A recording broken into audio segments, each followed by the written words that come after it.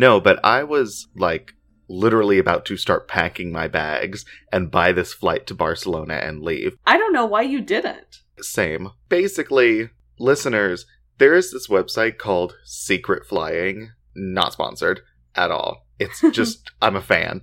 Because Huge it's fan. like a blog, basically.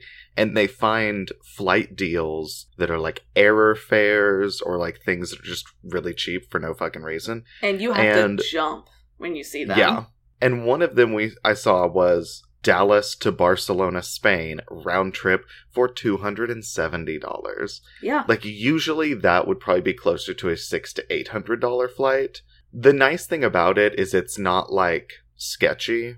Because it's a blog, you, like, click on the deal and click on some example dates, and it just takes you to, like, Delta's website. Right. With all the stuff autofilled, or, like, the airline's website. So you're not booking it through this third party you don't trust. You're booking it through the airline. Yeah, exactly. And there's one similar that I've used. It's called Cheap DFW. Again, not sponsored. But it's the one I used, and that's where I got the ticket. I'm going to Rome next year, and my ticket was $300 round trip to go to freaking Rome from Dallas. And I bought it through Priceline. So, like, it's not anything sketchy. It's normal. It's how you would normally plan a trip. But anyway, so y'all should absolutely follow those, because that's how I plan trips now. I plan it around like, oh, I can get this cheap ticket. Like, literally, to go to Europe, I feel like I won't spend more than $700 on a ticket now, ever. Because I know how cheap you can get it. You just have to be flexible with when you go. And one thing to note, so on, like, Secret Flying, you can type in the name of the city you'd fly out of and search just to get all the options. And for cities like Austin, which is a smaller airport, there are some options. You know, I think I saw one that was like Austin to New York round trip for like $90, things like that. But if you're in driving distance to like a bigger hub airport, like for me, Dallas or Houston has so many more options because they're the big international airports in Texas. Yeah. So strongly recommend checking it out.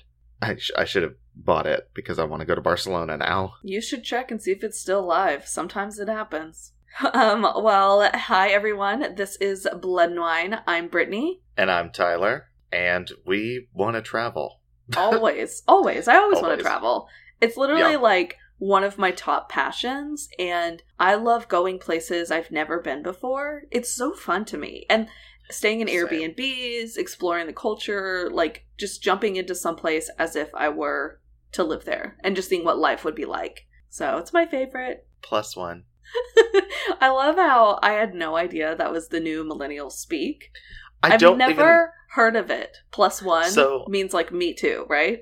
Yeah. So maybe it's not millennial and it's just work speak, but maybe it's Gen Z. I don't know. Well, I don't know because I'm not a Gen Z.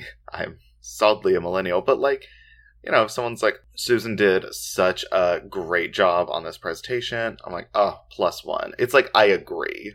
Not necessarily me too. Can I start saying like, yes, gold star? Because that would have made more sense with Susan doing great in her presentation. Just saying. Well, okay, maybe that's a shitty example. Or if someone's like, hey, you know, I'm having this issue at work, but here's this workaround. I'd be like, oh, +1. It's just like, it's like upvoting it. I literally have never heard that before in my life, so cool. Okay, well, maybe it's just where I work. Quite possibly. Well, we have a really exciting episode for you guys. I'm excited about this one. Me too, and so excited, in fact, I'm going to jump straight into the topic. Yes, tell us. So, our topic for this episode is a Patreon picks topic from Vicky. Yes. And Vicky actually chose both the topic and one of the cases. Mm-hmm. She highlighted this case, was like, I'd love to hear this one. So the case will be one that I'm doing. You'll hear it after Brittany's case, so I'm not going to give that away. But the topic is dormitory murders. Yes, and this is a very interesting topic, I think, because one of the most well-known dorm murders is Ted Bundy and what he did at the Chi Omega house in Florida. Yeah. And we've obviously already covered Ted Bundy, so this was... It was actually very eerie finding a case along this topic because they're pretty gruesome and they're generally involving multiple victims. And usually young people. Well, yeah, because it's a college town or a college campus. And so this one is a very different topic, I think. So I really liked this idea. Thank you so much, Vicky. This was a really interesting one to explore. Yeah. And one of the parts that really pulls me in is, I don't know, the idea of it, because a dorm or just a place where a bunch of people live that are strangers, like by nature, the killings would seem to be random because the people who live in a dorm or an apartment building or whatever is random. Yeah. You know, it's not a family or a group of these people. It's people who happen to live together. And so the randomness of it all is, I just find that so interesting and terrifying. It is. And it's like in those moments, you know, you may live with someone that's not really a friend, but in that moment, if something's happening, it's like you're instantly connected and very close to that person forever. Yeah. Whether you survive or not. And also, I have lived in dorms for 2 years. Yeah. You know, my freshman year of college, I lived in the regular dorms. And then when I studied abroad in Norway, I lived in dorms there. And very different experience. My freshman year, I didn't like the people on my floor. I also didn't know any of them. And I wasn't in a frat, so... Then, in Norway, completely different story, because most people on my floor were international students and became some of my best friends. Yeah, definitely. And then at the end of the hall, there was a family, because the way the dorm was set up is the room at the end of the hall was, like, for families. Yeah. So it was, like, a wife, husband, and their child. And I was like, hello. It was always weird, because I'm, like, you know, getting ready for class, like, hungover as shit. And mom's, like, walking her, I don't know, like, 5-year-old to school. And I'm like, this is weird. That is really weird. Yeah, I've also lived in dorms twice. Once my freshman year and once in grad school when I studied abroad in London. And that was really interesting because it's, you know, when you're in a dorm in freshman year of college, freshman and sophomore year, some people live a couple years, you're all young and, like, it's whatever. But living in a dorm when I was in my mid-20s was very interesting. Like, it was just it was the easiest place for us to stay. We didn't know where else to stay in London for 3 months, so we just stayed in the NYU dorms. But it was pretty cool. They were set up really nice. It was like a fancy apartment with 1 bedroom that happened to have 2 twin beds. So the view was fantastic. But yeah, dormitory murders, it's really definitely very, very scary. Yes. And if y'all are interested in also becoming a director of an episode like Vicky, make sure to check out our Patreon page. One of our tiers, our Cabernet Sauvignon Convict tier, one of the rewards for that is being able to direct your own episode. Yeah. If you have a topic you want to hear, if you have a case you want to hear, or both. Yeah, you get to pick it. Yeah. And we'll have a couple more of these Patreon pick episodes coming up. And honestly, they're some of my favorite topics. I think some of my favorite episodes are ones where we're not picking the topic. It's where you guys are picking the topics. We love it. We love having our Patreon directors come in. There are also a bunch of other different tiers to check out and rewards on our Patreon for Patreon family.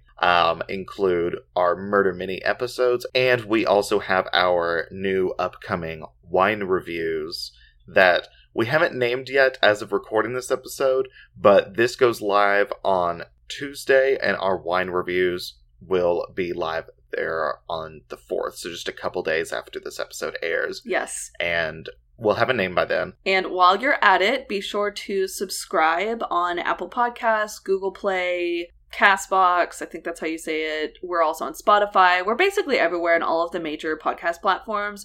So be sure to subscribe and you'll get all of our new regular episodes every Tuesday. With wine time? I was just going to say, with all of that, it is now absolutely wine time. And I picked one that is very different from what I normally go with. I'm excited, also a little bit nervous, but mostly excited. So I picked a white wine. This is the 2017 Loxana Viognier from Paso Robles, California. And just look how gorgeous this bottle is. The label is like lace, and it's like Luxana makes me think it's like a fancy eyeglasses company. Luxottica is the eyeglasses company. Yeah, it is. But this is not the same company. It's not glasses wine? No, it's not. It's not. Because you're definitely going to have a glass with it. Okay, that was pretty bad, but I loved it. I know. No, so the Viognier, it's a really intensely aromatic white grape, and it's best known from its use in the Rhone Valley in France, but it's proven itself to be one of those grapes that grows really well in some of the world's great grape areas, which includes the Paso Robles area in California, where a lot of really amazing wine comes from. The warmer the region is, this allows the grape to fully ripen and express the flavors of the grape. And so this is... Express yourself. It's a full-bodied white. So if you like Chardonnay, you would probably like a Viognier. And it can be oaked, which adds a few hints of vanilla. But this one is an unoaked Viognier.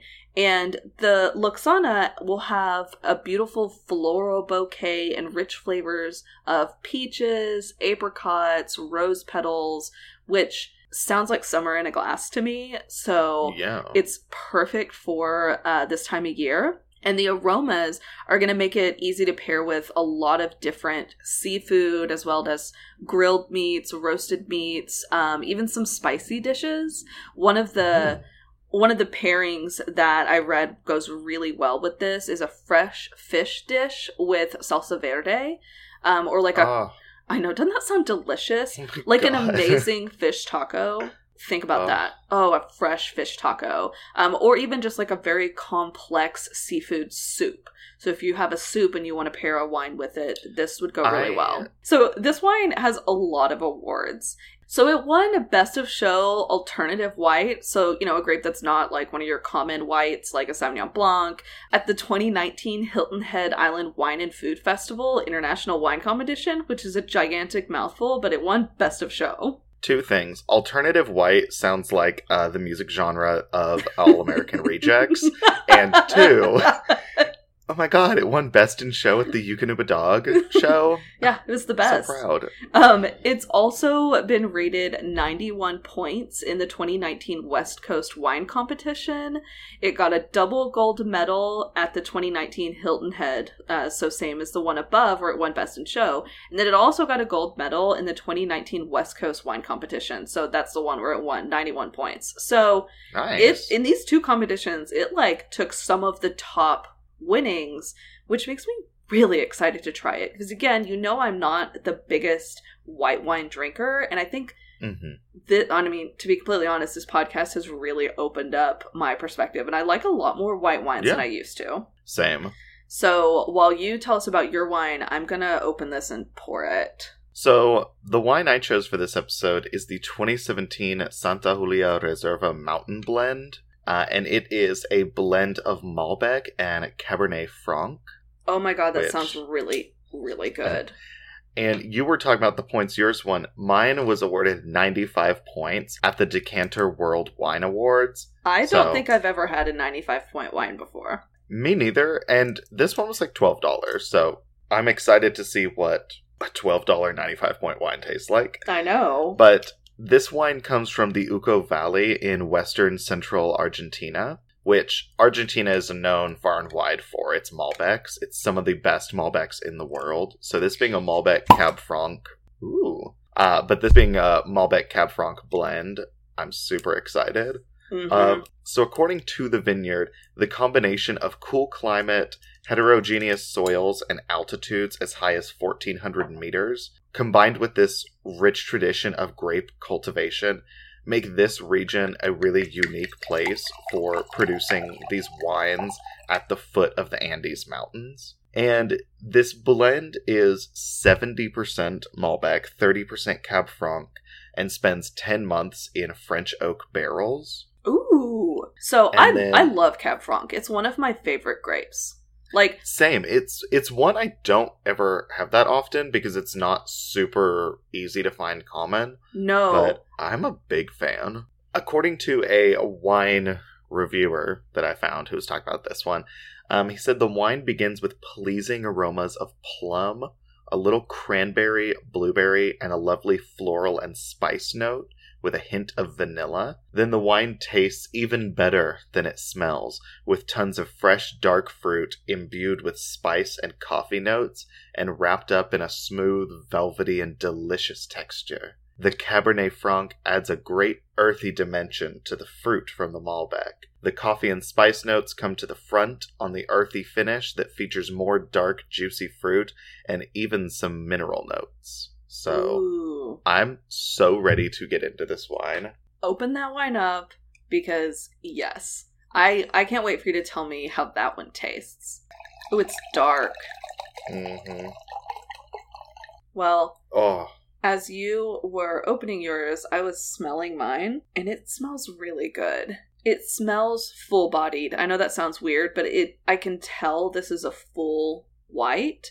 You can see how it's darker. It's not as yellow as a Chardonnay, but it's definitely much darker than like a Sauvignon Blanc or a Pinot Grigio for sure. yeah. No green tones. Definitely more golden. Mine is, like a black wine, almost. It really is. It's super dark. It doesn't have that like ring of like ruby. I imagine it's a stain your teeth kind of wine. Probably. All right. Well, let's cheers so we can try these.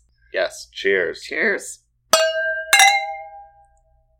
Oh my gosh. Definitely very peachy, very acidic, which I knew this one had a high acidity. I can kind of feel it in the back of my cheeks where it's, kind of tinging a little bit, but it has not a super long finish, and it's not as heavy on the tongue as I thought it would be. Like, it's not as heavy as a Chardonnay would be, but this is fantastic. I know I say this about every white wine or rosé I've been having, but like by a pool, out on the patio, absolutely recommend this one. I'm a bigger fan of this Viognier than I thought I would be. This is really good. Mine is incredible. It has a lot of those very, dry your mouth tannins. This would be a great wine with a steak. Oh, with it being how deep and dark it was, I can see that. Now I just really want steak. But no, it's super good. Definitely leans heavy on the non-fruity notes. So the coffee and spice. God, I get a lot of those.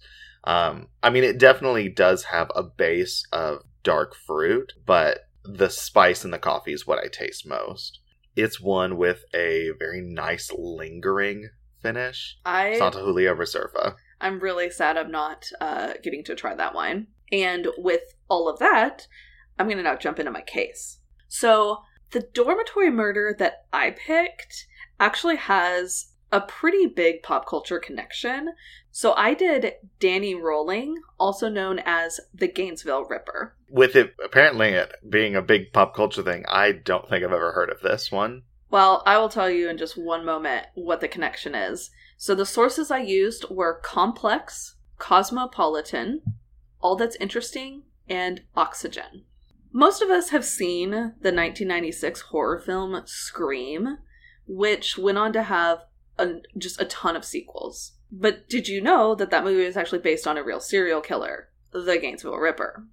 No, actually I didn't. Yeah, so these real life murders, in the movie, these are high school students, but in reality, the murders were carried out in Gainesville, Florida in August 1990 by Danny Rolling. And this screenplay for Scream was written by Kevin Williamson, and he was this fledgling actor who was disturbed reading about these horrifying events that took place at the University of Florida in Gainesville over just a couple of days. And so he decided to use this as the basis for the film, and this film went on to be snapped up by the Weinstein brothers and has since grossed about $175 million. And we know a lot of horror movies are actually based on real events, and this is one that I didn't realize. It had a real events were the background and were the basis of this movie. So that's my interesting pop culture reference that is what first led me down the path to investigate the Gainesville Ripper. So Danny Harold Rolling was born in May 1954 to Claudia and James Rolling in Shreveport, Louisiana. Unfortunately for Danny, his Dad never wanted children. He was a cop, and he was constantly abusing his wife. So he is not a good dad. And because of this, Danny did not have a happy life. And when he was only 1 year old, his father abused him for the first time because he wasn't crawling properly. You know, because that was definitely Danny's fault for not knowing how to crawl. He's 1. God, see, I feel like the guys out there who are like, I don't want to have kids. Yada, yada. I'm like, well, then get a vasectomy if you don't want kids. Seriously, just do it. So when Danny's younger brother Kevin was born in 1955, unfortunately this abuse just got worse. His mom, Claudia, tried to escape this very toxic marriage, but time and time again, she returned. When Danny failed the 3rd grade for too many absences due to illness, his mom had a nervous breakdown. Danny's school counselors described him as suffering from an inferiority complex with aggressive tendencies and poor impulse control.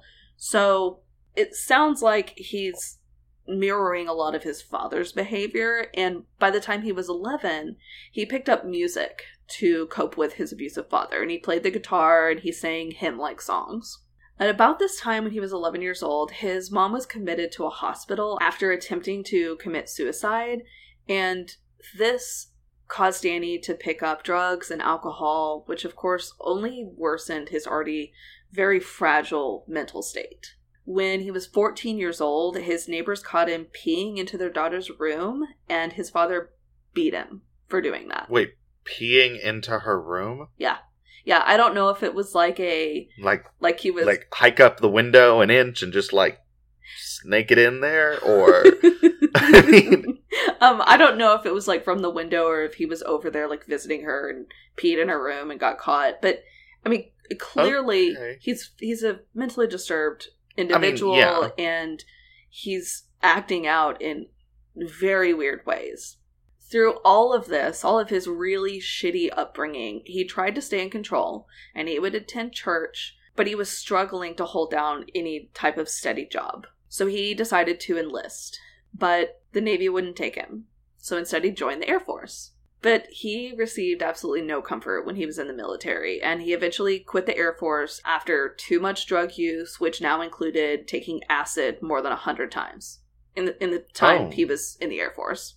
Oh my God, that's a lot of acid. It is, and following his discharge from the military, Danny did end up getting married and began what appeared to be this pretty normal life. Unfortunately, what he learned from his father is how Danny acted to his wife, so this cycle of abuse just continued. And when he was 23 years old in 1977, after being with his wife for 4 years, she separated from him after he threatened to kill her. And good that she separated. I'm glad she left. I mean, she successfully left him, unlike his mom, who was unable to leave his father. So Danny was absolutely devastated when this happened, and he turned that devastation into anger, and he raped a woman who closely resembled his ex-wife. My God. And later that year, he killed a woman in a car accident, which only troubled him further. Jesus. So, Danny was a big guy. He's like 6'2", he's massive, he's very powerful, and from the late 1970s to the 1990s, he was committing a series of petty crimes and thefts, and he turned to a series of armed robberies to get cash, and then he subsequently was in and out of criminal justice systems in Louisiana, Mississippi, Georgia, and Alabama.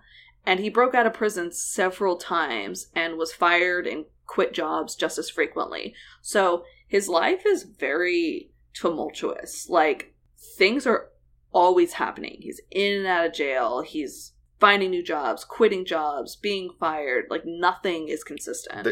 There's nothing steady in his life. No. So that's not good for his mental state. Like, there's no sense of routine that's going on here. So while Danny was still in Shreveport, the bodies of 3 victims were found. 24-year-old Julie Grissom, her father Tom, and her nephew, 8-year-old Sean. They were all killed around the time Danny lost his last job and returned home in vengeance. So the Grissom family, William, Julie, and Sean, they had just been preparing dinner. They're just at home when a man broke into their apartment, stabbed them all to death. He raped Julie and posed her, and there were bite marks found on her breasts. What the fuck? So, and this is just a random-ass family. Yeah, it's a random family. In May 1990 is when Danny just completely broke. And he shot his 58-year-old father twice, once in the stomach and once in the face, and nearly killed him. So his dad, James, did survive, but he lost an eye and an ear. Wow. And in late July 1990, Danny changed his identity with papers he stole after breaking into someone's house, and he fled Shreveport. And he took a bus to Sarasota, Florida, to start a new life as Michael Kennedy Jr. I mean, that's a pretty basic name.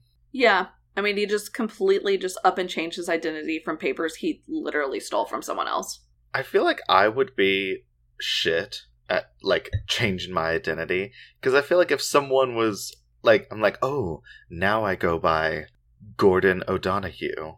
That's my fake name. That's a really, really bad fake name. My fake name is, well, it's Jessica, but I've never thought of a last name. Let's think. So my fake name is definitely Jessica Simmons. That's boring. But I guess I feel like a fake new name should be. Okay, so I'll be like Ben Roberts. Yeah. But I feel like, okay, so now I'm Ben walking around the street and someone goes, if like someone talking to someone else like, la la, Tyler, I'd be like, what? Oh, just kidding. I used to know someone by that name. I'd be shit at it. Yeah. Unfortunately, running away to Florida, it did not cure Danny. It only just made him worse. So when he was in Sarasota, he broke into the home of Janet Frake and he raped her. And Frake reportedly talked her way out of becoming his fourth murder victim. And Danny was there, like, wearing a mask. Like, she didn't see who he actually was. And he was never charged with this crime. So the next stop was Gainesville, and everything that happened in Gainesville, Florida happened very fast. On August 24th, 1990, Danny broke into the home of Sonia Larson, who was 18, and Christina Powell, 17, and the two of them were both incoming freshmen at the University of Florida in Gainesville. Danny had followed them home, broke into their house, and simply overpowered them. They were two very young girls living away from home for the first time, and they weren't in a dorm. They had gotten a house together close to the university and unfortunately been stalked and followed by some guy. And like, this is one of those horrific things that we've talked about when women are walking around, how they have to be super aware of their surroundings, and it's not fair. And the fact that when women go outside at night, we have to think about everything. And men can just go and just like walk down the street. But this is exactly why women watch behind their back when they walk. When Danny was there, he covered both of their mouths with duct tape before he bound their hands. He forced one of the women to perform oral sex on him before he raped, stabbed, and killed her. He returned to Sonia's dead body and raped her again. So, he engaged in necrophilia. He even cut off Sonia's nipples to keep them as a trophy for his actions. And after he was done, he positioned their bodies in very sexually suggestive positions for them to be found by someone else. And this began his streak as the Gainesville Ripper. The very next day... Oh, shit. He did the same to 18-year-old Krista Hoyt before proceeding to also cut off her nipples and sever her head. Oh, fuck. He positioned her body, up against the bed in a sitting position, and then he placed her head on a shelf so it looked onto the body. So this was, a very harrowing discovery for the person who would find the body. Harrowing, disturbing, extremely gruesome. By now, the news of the murders had spread across the universities, and authorities were putting out as much information as they could to try to catch the suspect, and students were sleeping in groups. They took every precaution they could. They would sleep in shifts. There'd be a group of people, there'd be the people who are awake up and watching, the people sleeping, then they'd take turns. And so, and that is if you could actually sleep. I don't think I could. Like, there's no way. But 2 days later, on Monday, August 27th, another pair of roommates were slaughtered by the serial killer. This time, it was Tracy Pauls and Rawlings' first male victim, Manuel Taboada. Both of these victims were 23 years old. Danny stabbed Taboada more than 30 times while he slept, and then proceeded to stab Tracy to death too. All of these murders occurred less than 2 miles from each other, and they're all around, like I said, the University of Florida, and this just injected a huge sense of fear in this entire neighborhood. You know, the university canceled classes for a week. Students bought baseball bats. They had them with them everywhere.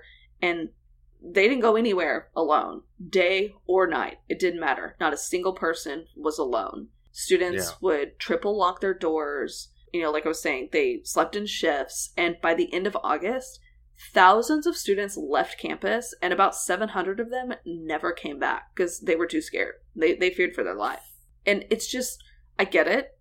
I mean, if this is happening and you're like trying and then it's still happening, it's like, nope, I'm out. I'm done. Especially if it's like, I will transfer schools. This isn't happening. Yeah. And everyone was, wondering who's going to be next. When is it going to happen? But for some reason, it just stopped. And there never was a next victim. Across just 3 nights in about, I think it was like 4 days, Rawlings, known as the Gainesville Ripper, brutally murdered 5 students in a killing spree that just puzzled police investigators for the following year. Every time his weapon was a knife, he never used a gun. And investigating the crime scenes, police could not find enough evidence to implicate Danny. Instead of leaving duct tape on his dead bodies, he disposed of it in dumpsters to get rid of any fingerprints. He also used cleaning solvents on the dead bodies to remove any traces of semen.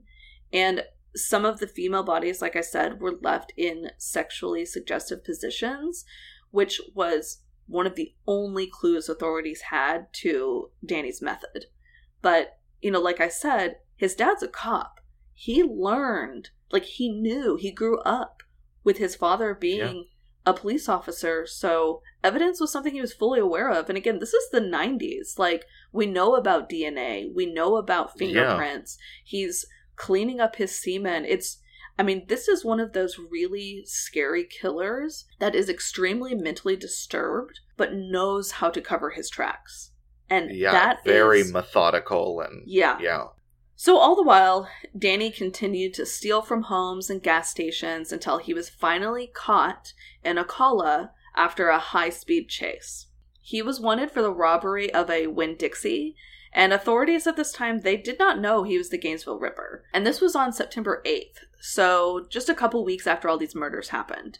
And so he's brought into custody, but they have no idea that he is... They have him, but they don't know. Think they have this guy who robbed a grocery store. Which he did, and so they do have him, but no idea there's any connection.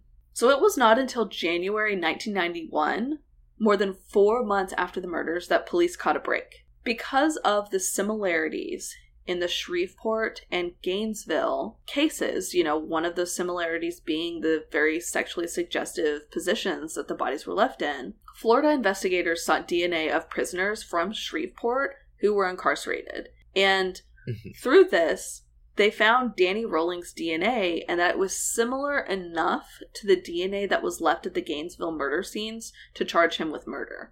So, remember how I said, he had been doing time in Shreveport? He was always in and out of prison. Obviously, he has a record. And so they just happened to find his DNA. And it wasn't a perfect match. I don't really know why. Maybe it was only a partial DNA that they had at the crime scene. Because, like I said, he tried to clean up his DNA, so they probably didn't have a lot. Yeah, and if, some of the solvents he used may have, damaged... the DNA, or just made it a little less reliable. Yeah, absolutely. But what they did find was enough to charge him with murder. So this DNA evidence, it eventually triggered the Sarasota police to look into the rape of Janet Frake, and it was a match. That's when they found out Danny did that. So when Danny was initially suspected for all of this, even his own father, who, as I remind you, he shot... had been... Yeah. He refused to believe that Danny could be the one behind all these brutal crimes. He said he may be disturbed, but he ain't guilty of that. And his he is. his dad's a retired police lieutenant, and like this is what he's telling the newspaper. And obviously, I don't like his dad. He beat his family, and he clearly didn't know his son. No, his dad's a piece of shit.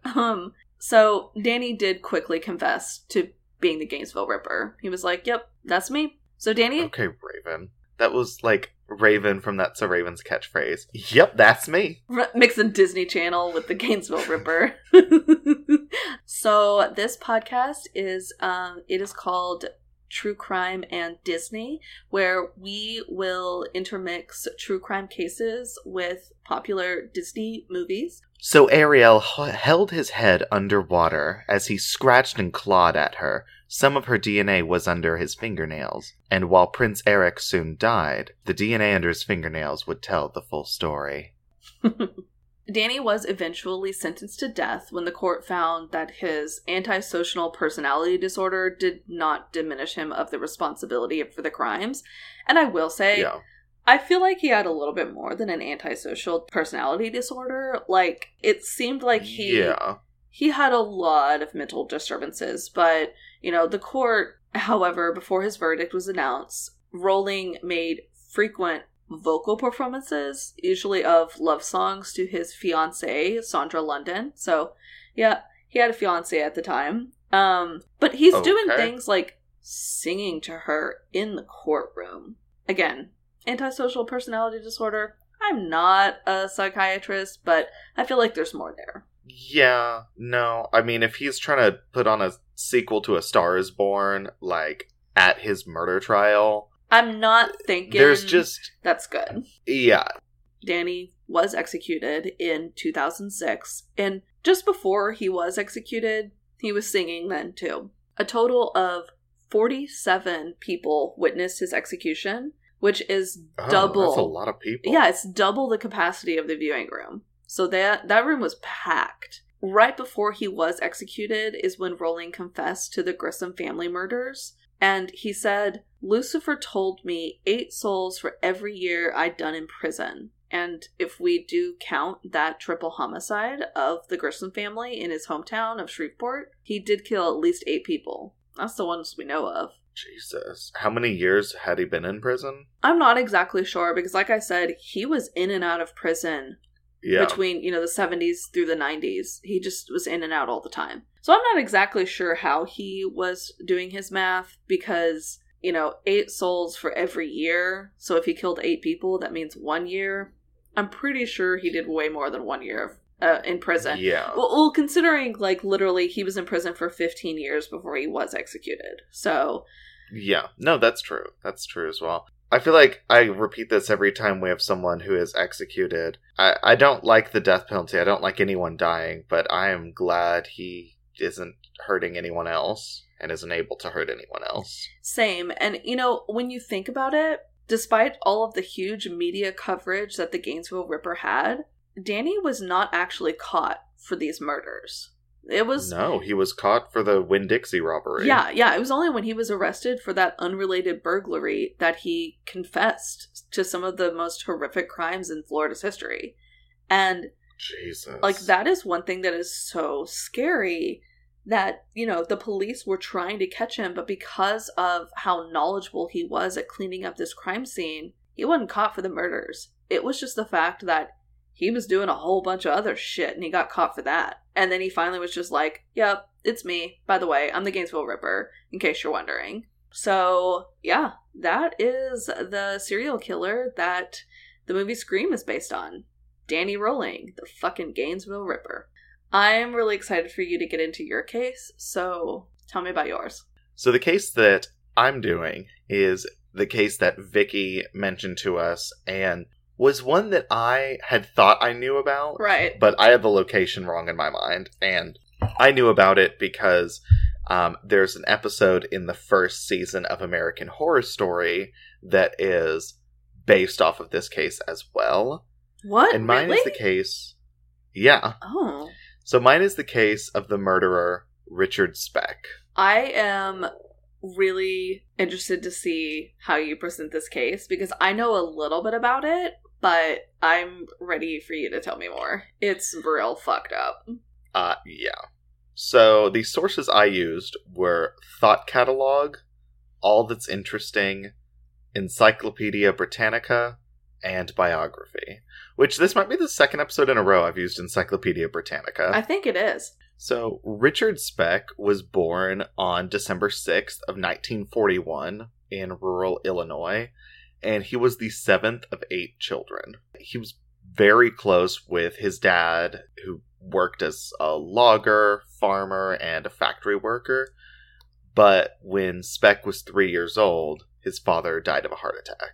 So within just a couple of years, Speck's mom became just enamored with this guy who had a history of alcoholism and a 25-year history of arrests. Oh my god! Yeah. That's a lot. That's a long history of being in jail.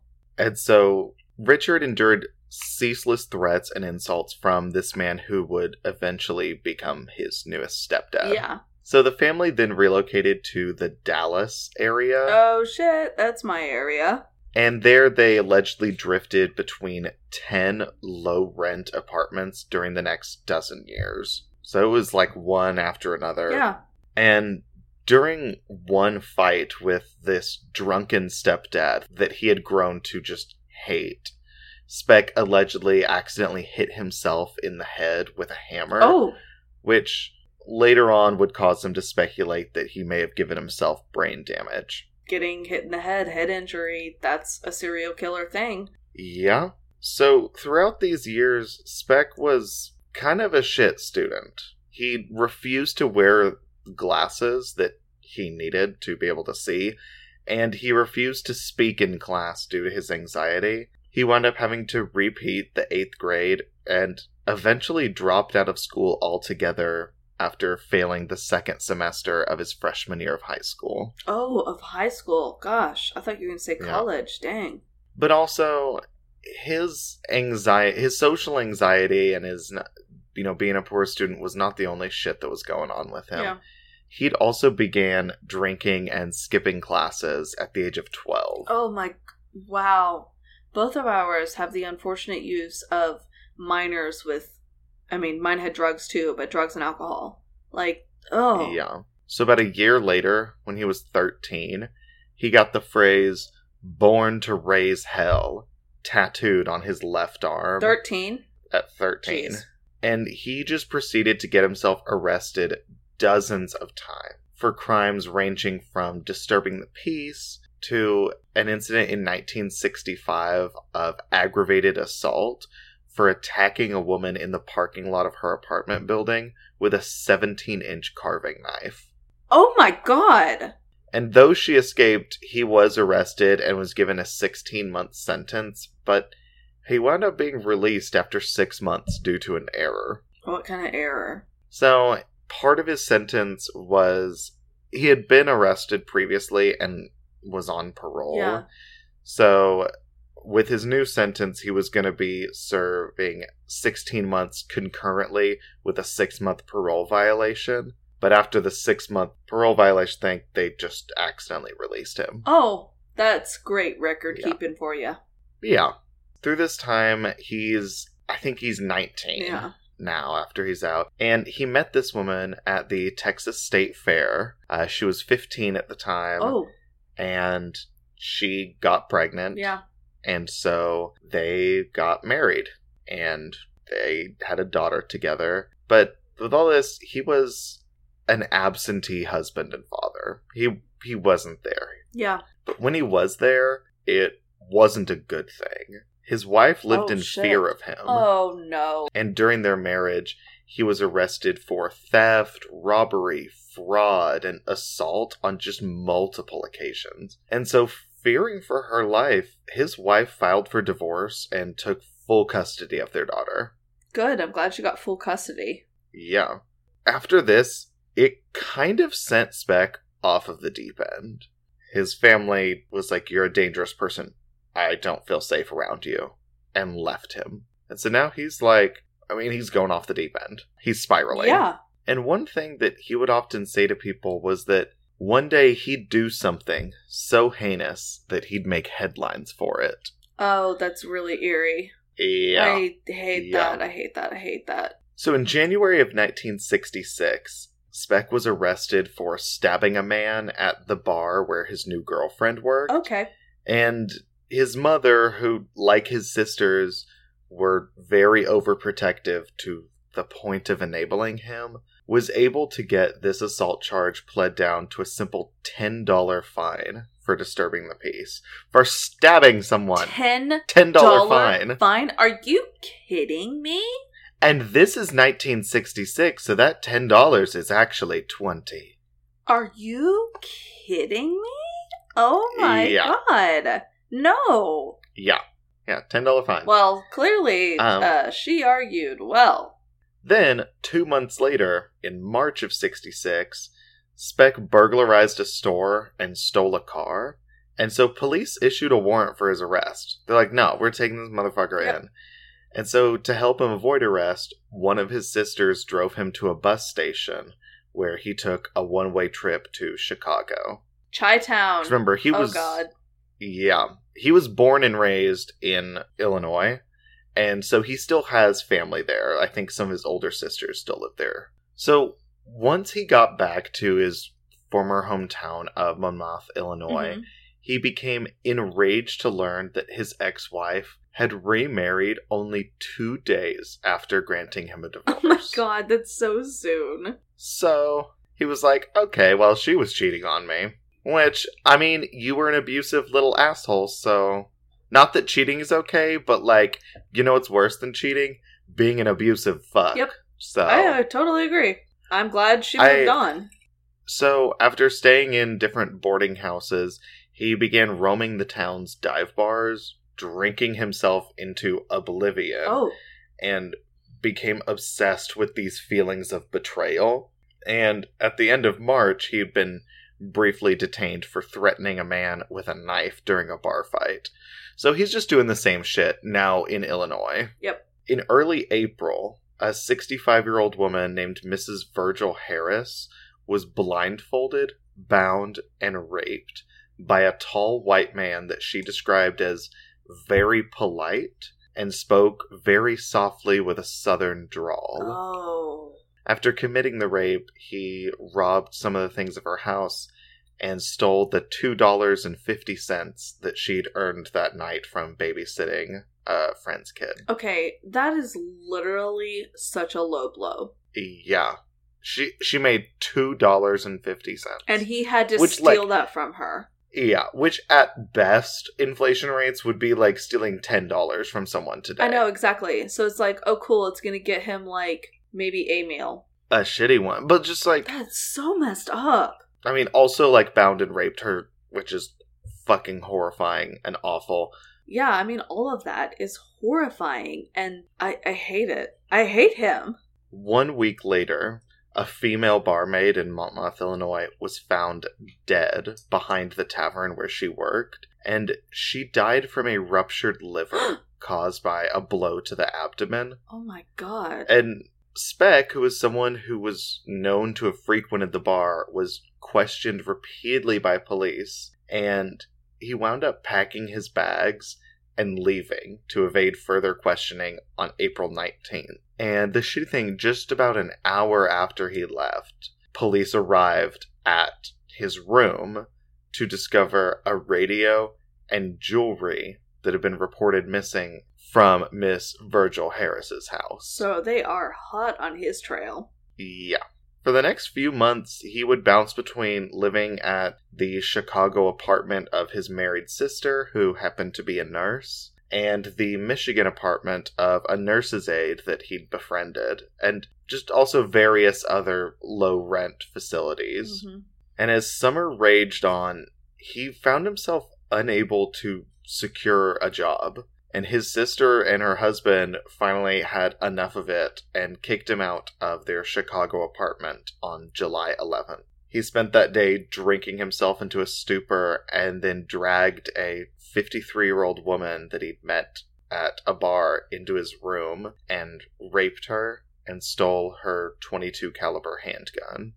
So at 11 p.m. on July 13th, 1966, after spending the day drinking whiskey and shooting up heroin for the first time in his life. Okay. So, just escalating things. Speck broke into a townhouse on East 100th Street in South Chicago that was being used as a nurse's dormitory. Oh my god. First, he knocked on the door, and a Philippine-born nurse, Corazon Amoro, answered the door, and he just pushed past her into the house. So, once he got in there, he held the 7 women that he met at knife point, and he tore a bedsheet into strips and bound them one by one. He later claimed that he intended just to rob them, but he became enraged after one of the nurses spit in his face and said that she'd be able to identify him in a police lineup. After this, he's pissed, so after marching one of these bound nurses into another room, Speck was startled when 2 more nurses arrived home, and he just went berserk and stabbed and strangled all 3 of them. So the 2 that arrived and the one he was taking... Yeah. He just, stabbed all of them? Yeah, stabbed and strangled and killed all of them. Oh my god, because it sounds like it started out with the first one that maybe he wouldn't go that batshit crazy, but the other 2 surprised him, and he was like, nope, bye. Over the next few hours, one at a time, each of the nurses took them to a separate room and then torture and kill them. And there were 7 of them, right? Yeah. Oh my god. What is wrong with this guy? And after each murder, he would wash all the blood from his hands and then just come back to the group and grab another person. That's sick. His final victim, he raped with a foreign object before killing her, and she was the only one who he raped. And after this, he left 8 dead victims and a crime scene covered in his fingerprints. Yeah. He does not seem like the type of killer who was trying to protect his identity. No. So, his murder victims were Nina Jo Schmale. She was a cat-loving Elvis Presley fan who was described as a good student, well-liked, quiet, but with a sense of humor. Oh my god, I feel like I could totally relate to her. Patricia Ann Matusik, who was born to working-class immigrant parents on Chicago's South Side and was described as sweet, assertive, funny, and full of life. Pamela Lee Wilkening, who only days before the murder had called her mom to tell her that she was too busy to come home and visit that weekend. Oh god, no. And that was the last her mother would hear from her. That breaks my heart. Mary Ann Jordan, who friends described as having a wicked sense of Irish humor. Suzanne Bridget Ferris, who is described as pretty, perky, and popular, and her dad lovingly called her Cookie. Valentina Passion, who was one of 3 Filipina exchange students living in the dorm, and she'd only arrived in the U.S. 2 months earlier. Merlita Gargulo, who was another Filipina exchange student, and she'd been described as quiet, shy, hardworking, efficient, pretty, and blessed with a rich singing voice. And Gloria Jean Davy, who was his final murder victim. God. And she was remembered as driven, independent, intelligent, headstrong, poised, creative, and snippy when she didn't like what you were doing. Right. What Speck failed to realize was that Corazon Amoro, the nurse who answered the door when he first got there, had managed to hide under a bed. And she stayed hidden under this bed until 6 a.m. So hours after he'd left. Yeah. She was hiding while all of this all her was friends happening. were being murdered. Oh my god. Once she was sure that he was gone and not coming back, she bolted from her hiding place to the nearest window and screamed, "They're all dead. My friends are all dead. Oh God, I'm the only one alive." And she continued screaming until police arrived. That is so horrific. I can't even begin to imagine being in that type of situation where everyone I'm living with is gone and I had somehow figured out how to survive this situation. Yeah. Oh my god. So, having basically no money and terrified to leave town on public transportation because he knew police would be on high alert looking for the person who did this. Yeah. Speck spent the next few days just drinking heavily and spending time with sex workers. The night after this mass murder, he jokingly pretended to slit a bartender's throat. That's not a So, joke. you know, obviously he's feeling so remorseful about what he's done. Clearly. And on July 16th, after the news hit the papers that Corazon Amaro had positively identified Speck to police, he attempted suicide at his house. Because she not only met him at the door, but saw him and was like, this who it is. She knew exactly who it was. You know, she was the first person to see him. She registered all of that, remembered it, because she had to hear the suffering of all her housemates. So, Yeah. of course she remembered who he was. So once it got out that they knew they were looking for Speck, he tried to kill himself. And he was taken to a hospital. And there, an emergency room physician noticed the tattoo on his arm, "Born to Raise Hell," and called the cops. Because that tattoo had been mentioned in the newspapers as, like, his identifying thing. And this is why tattoos can ID you. Always. Mm-hmm. Like, that's... And, I mean, it's honestly used in identifying victims that are unknown, that are like Jane Does or John Does. They use the tattoos that are on their body because someone may have seen that, or someone may know that you have that tattoo, and when they describe you as like, oh, this person has like brown hair and green eyes, that may not be enough. But when it's like, oh, and they have like this eagle tattoo on their forearm, that, you know, like, it's more of an identifier. So at the hospital, police arrested him. And in 1967, Speck was tried and convicted of all 8 murders because not only was the fingerprint evidence conclusive, but there was also the dramatic testimony of Amaro. When the prosecutor asked her if she could identify the killer, she got up from her witness seat, walked right up to Speck, nearly touching him, and said, "This is the man." Oh my god, that is really dramatic. Because most people would just, like, point to him and be like, that's him. Mm-hmm. She fucking got out of the box and was like, this motherfucker, this is the guy. She went to his face and was basically like, I want you to know I'm fucking putting you away for what you did to my friends. Yeah, because she answered the door. Like, she is the person that clearly knew his face because he came in being all presumptuous and shit. And she was like, no, I know who you are. And I want everyone in this courtroom to know I know who you are. I kind of love her. Same. 100% same. So the trial of Speck was a national sensation. And it was one of the first times in the 20th century in the United States that someone had killed so many people at random. Wow. You know? Yeah. That there just wasn't motive for why these people. Right. And after only 45 minutes of deliberation, the jury came back with a guilty verdict. They were like, no, we know it. We know it was him, basically. They spent that 45 minutes filling out the paperwork. Yeah.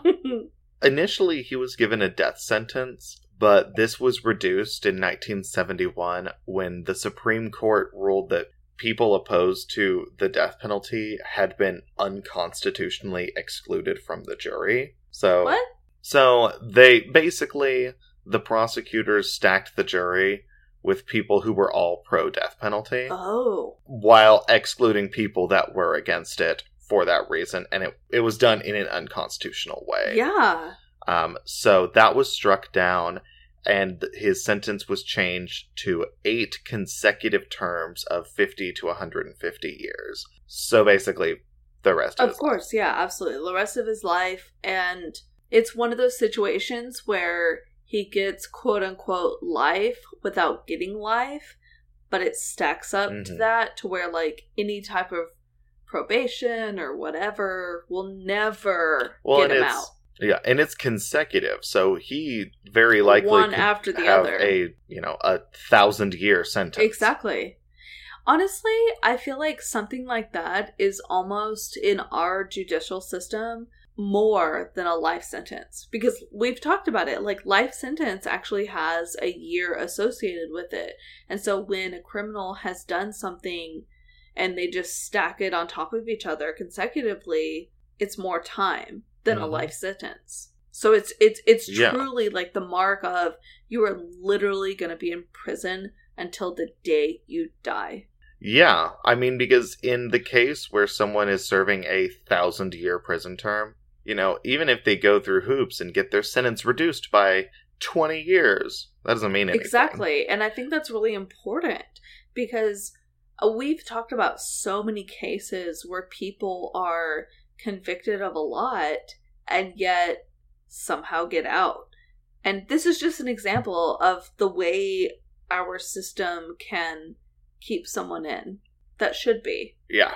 So, Speck served his sentence at Stateville Correctional Center in Illinois, and throughout his time there, he regularly got caught with drugs and moonshine, and he was refused parole a number of times. Oh, dang.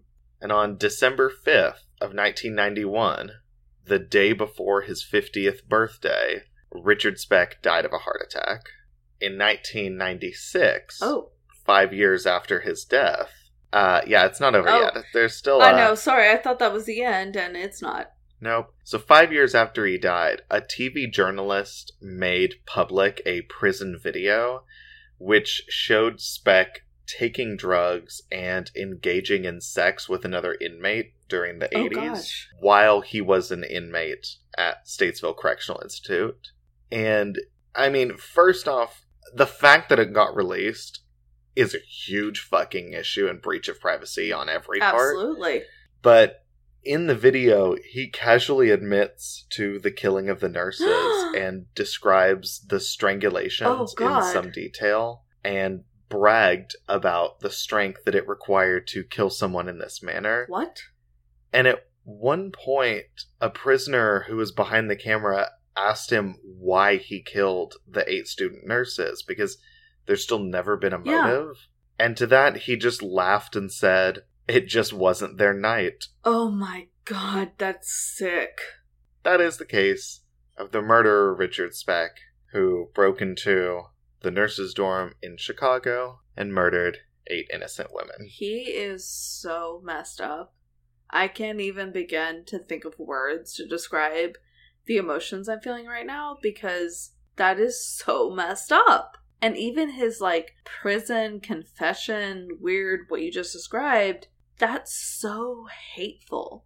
Like, he literally did not give 2 shits about what he did.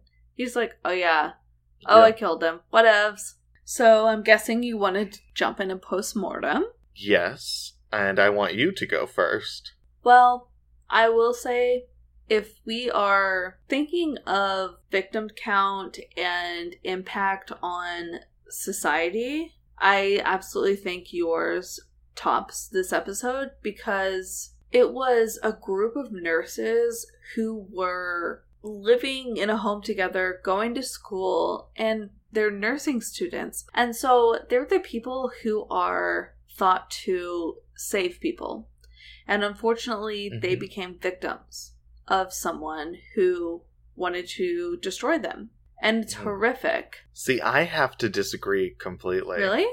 I think because of the brutality of your case, the direct impact, I mean, this entire college campus and town felt under siege. People for days. Slept in shifts. I feel like staying in groups is one thing, but I feel like that's, you know, kind of like level 1 alert. Yeah.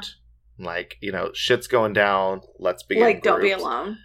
Sleeping in shifts and, like, buying extra locks for your doors and the stores selling out of baseball bats and everyone carrying them around is just a whole nother level of societal impact that, I mean, changed this college and this town forever. So, also the brutality of it. I mean, decapitating one of his victims and setting her head on the shelf. I mean, like you said, just how horrifying that must have been for the person who discovered that. I think your case absolutely takes this one. Honestly, hearing you recap it, I agree. I think because of, like, you had just finished, and I was like, God, this is so brutal and intense, but mine was as well. Oh, yeah. And so... They're both fucking horrifying. Well, and that's like what we talked about at the beginning of the episode, is that dormitory murders are brutal. They're scary. They're abrupt. They're sudden. And they're random. Yes. And that's horrifying. Yeah. But I will say, after hearing your... This is funny, because it's like you justified my case more than I did, but hearing your rationale, I'm like, absolutely. Both of ours were super fucked up, but I'll take mine as the most intense, and I'll let you pick next week's episode topic. Fair. First off, again, Vicky, I want to give you a huge, gigantic thank you for this case and this topic. Thank you. So, if you enjoyed this episode, be sure to rate and review us on Apple Podcasts. It's the best way to get the word out, let others know that you enjoyed this, and we really appreciate your love. Also, make sure to like and follow us on social media. We're on Facebook, Instagram, and Twitter. Also, check out our website, bloodandwinepodcast.com. You can check out our merch store. We have a bunch of different t-shirts, bags, everything. And with that, this is Blood and Wine signing off. XOXO. Bye, you guys. Bye!